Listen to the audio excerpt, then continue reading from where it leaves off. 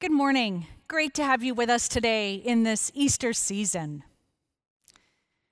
There's a scene in the movie Apocalypse Now, Francis Ford Coppola's intense thriller about the Vietnam War, where Captain Benjamin Willard, who has been sent to deal with the murderously insane Colonel Kurtz, Willard has a tender moment with his love interest, Roxanne, in the middle of the jungle. Do you know why we can never step in the same river twice? Roxanne quizzes the exhausted Willard. The captain replies, "Yeah, because it's always damn moving." Quoting the ancient Greek philosopher Heraclitus, a man can never step in the same river twice. Life is not going back to the way that it was whenever this pandemic is over. I mostly hate that fact. I listen to the same playlist on Spotify 100 times. I always buy the same kind of ice cream, dulce de leche. I know there is a new normal coming. No idea when, and I certainly would not risk publicly claiming what I think it's going to look like. Life is not going back to the way that it was. We've just begun a new sermon series. Now what? No, seriously, what now?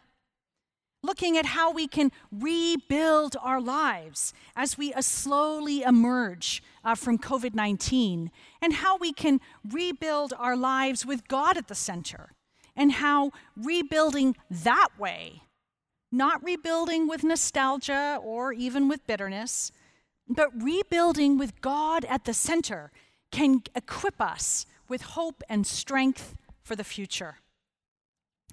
Tuning in, you may be cynical or spiritually searching, or you've been learning how to follow Jesus for years. Let's look together at this man, Nehemiah, who lived some 2,500 years ago, because I think that he can teach us to rebuild in a specific way. First, with risky honesty. Second, with prayerful action. And third, resisting the resistance. Risk, action, resistance. And if you have a Bible there or you want to call it up on your phone, you might want to keep Nehemiah chapter 2 open. Now, last week, Tyler put the book of Nehemiah into its context. Quick recap.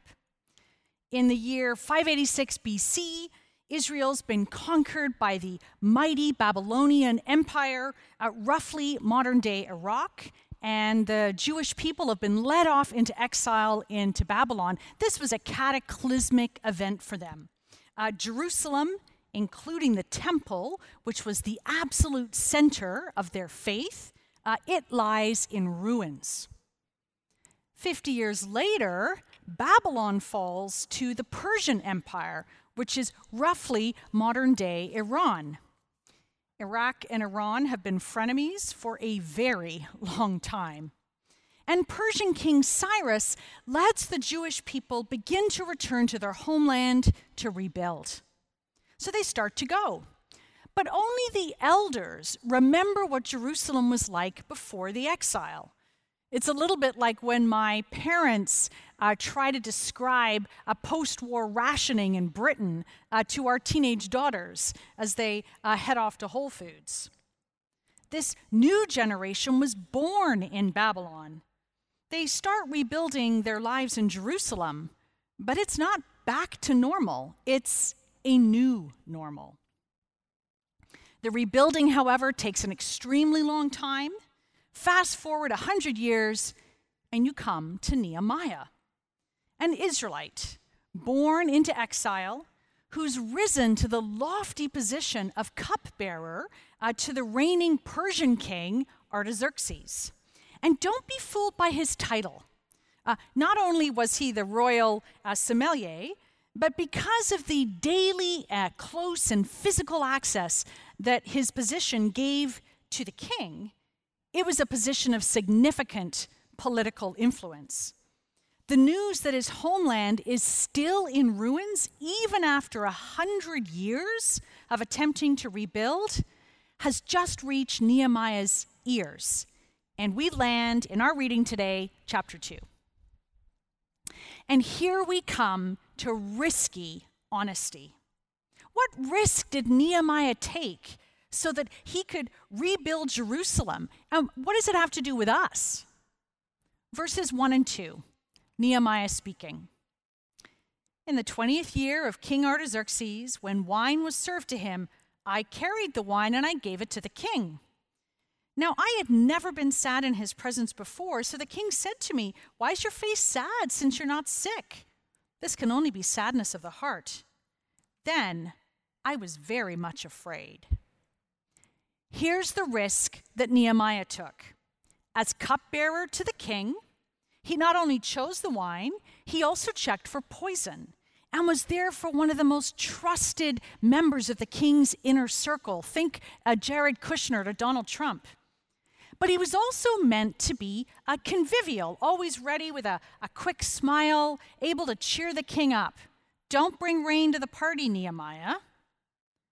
It's a risk to be showing grief over his devastated homeland in public in front of the king for lots of reasons.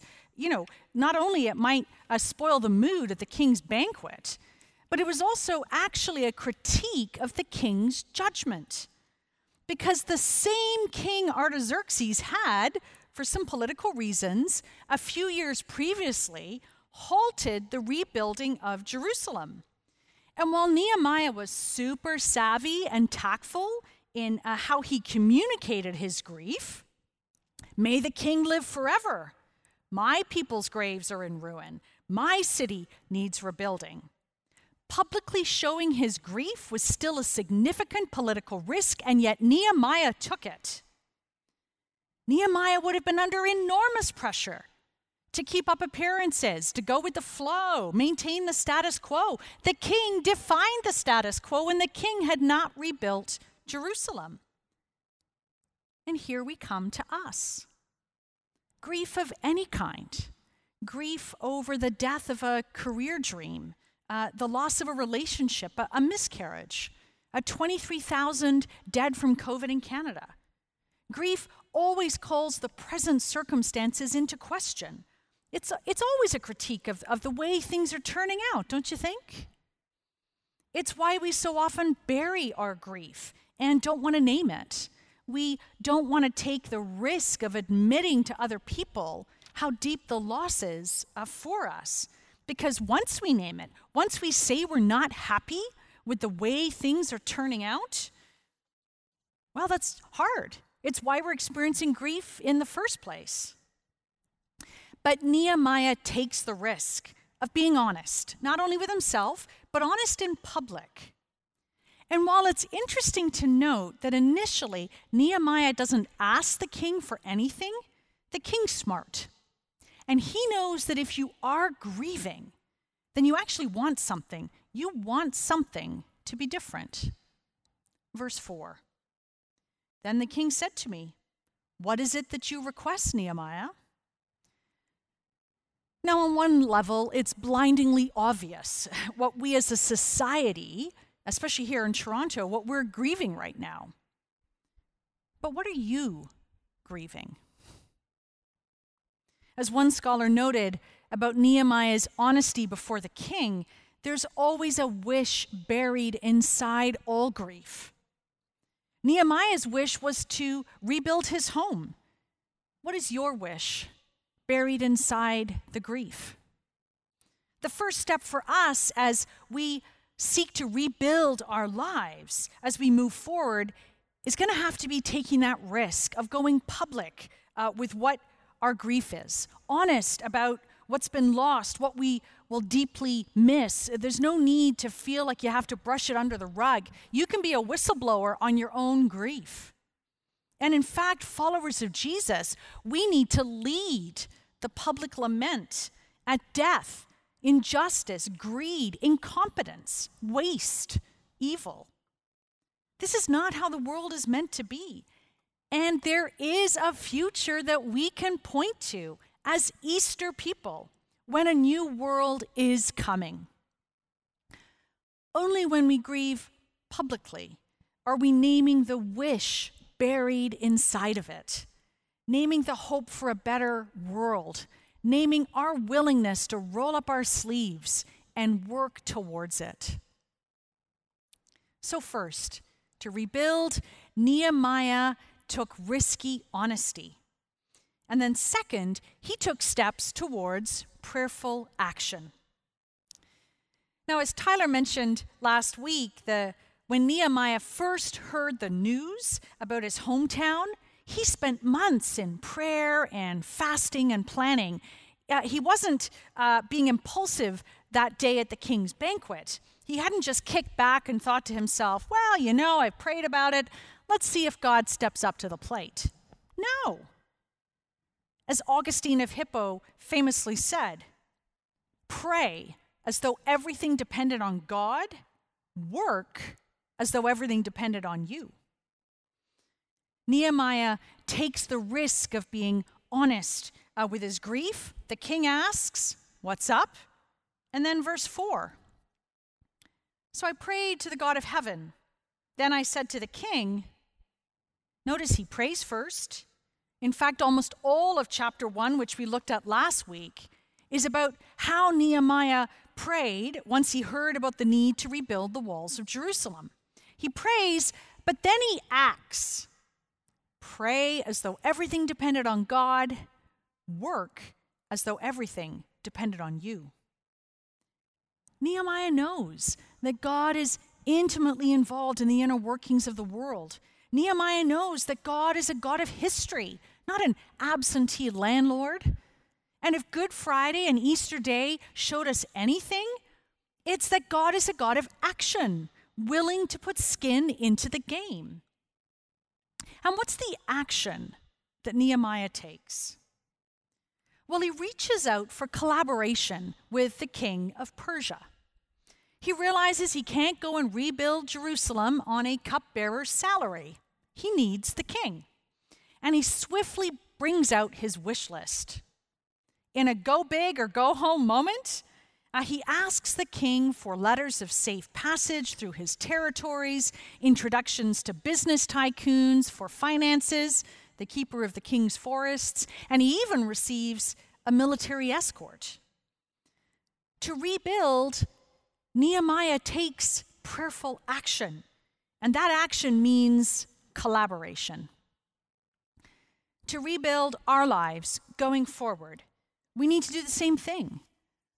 We need to take prayerful action with our friends and our neighbors, with our Christian community of St. Paul's, to rebuild social connections, to help local businesses flourish again, to give our children freedom back.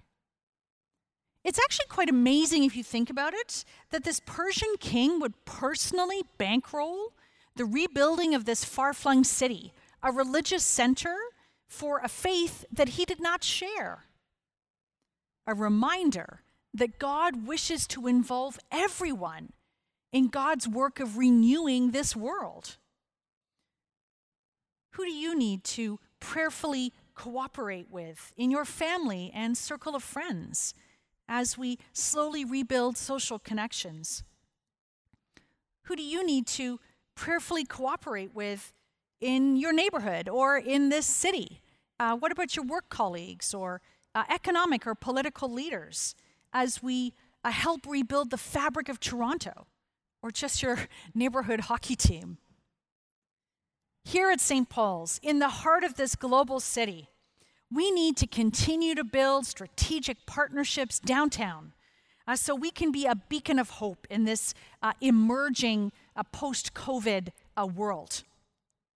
Nehemiah risked honesty, then he took prayerful action, and thirdly, he resisted resistance. Resistance. Verse 9. Nehemiah speaking. Then I came to the governors of the province beyond the river and gave them the king's letters. When Sanballat the Horonite and Tobiah the Ammonite official heard it, it displeased them greatly that someone had come to seek the welfare of the people of Israel. When Nehemiah then issued his rallying call to rebuild the walls, and everyone was excited and behind him, we're told that Sanballat, Tobiah, and a third, Geshem the Arab, openly mocked Nehemiah. Winston Churchill. You've got enemies? Good. That means you've stood up for something sometime in your life. If you're afraid of things changing, if you're nervous about feathers being ruffled or challenging the status quo, if you're spiritually searching this morning, I have to warn you about Christianity. The resistance to Nehemiah's prayerful action was almost instantaneous. And as we go through this book over the coming weeks, you'll see that the naysayers and the critics, they don't disappear. And if we are going to be a community of people learning how to follow Jesus in this city, while we raise our kids, look for jobs, try to date, try to pay the mortgage, then we will face resistance. And if you try to rebuild your life, rebuild your habits and rhythms with more time for God and more time to serve other people, there will be resistance. It may come within your family, with your kids, or a spouse, or friends, work colleagues may not like it. Heads up. Which is why it's so important to remember that Christianity is a team sport. We simply can't follow Jesus as individuals. It can only be done as a community. It's a team sport with Jesus as the captain. American writer Barbara Brown Taylor notes that Nehemiah actually points us to Jesus. Jesus was in a royal palace, just like Nehemiah, the heavenly throne room of God. Jesus left the safety and pleasure of being worshipped by throngs of angels, and Jesus left that all behind to come and take a risk, come into danger as a human being in our world, to identify with us. And that great risk that he took, well, it came at a great cost, his life on a wooden cross. But he did all of that to make us citizens of the royal palace, to make us citizens of that heavenly throne room of God. Knowing what our ultimate destiny is, knowing that we are safe and secure in the heart of God, can give us hope and strength to navigate whatever this future is that we're emerging into. Nehemiah enlists the king of Persia for his attempts at rebuilding. The king of the whole universe is enlisting you and me, flawed and faltering though we certainly are. The king of the universe is enlisting us to rebuild our lives and the lives of our neighbors over the coming weeks and months. Last week, Tyler told us, and if you haven't had a chance to listen to the message yet, I'd encourage you to do so. But Tyler told us that there can be a new normal for us where our happiness is not ruled by our circumstances, be they broken down city walls or the devastation of COVID. Because like Nehemiah, we are growing in our willingness to place our hope not in the king of Persia, but in the king of heaven, trusting in God's character. We can risk honesty about our grief. We can take prayerful action, and we can resist the inevitable criticism that will come our way when we challenge the status quo in our neighborhoods or even in our families and the world. This morning, in a moment, I would love to pray for you. Whether you're curious or maybe you're critical or you're committed, I'm going to pray that we can name our grief right now, be led into action, and stay strong. So just where you are on the sofa, would you just close your eyes and let me pray for you. King of heaven, God of grace, I pray to you for your people gathered across this city and around the world. We ask for your comfort in this time of grief. Give us eyes to see where you're calling us, and give us a willingness to act and strengthen our resolve by your Holy Spirit in the face of any setbacks or any fear. We pray these things in the name of our risen Savior, Jesus Christ. Amen. Thanks be to God. Amen.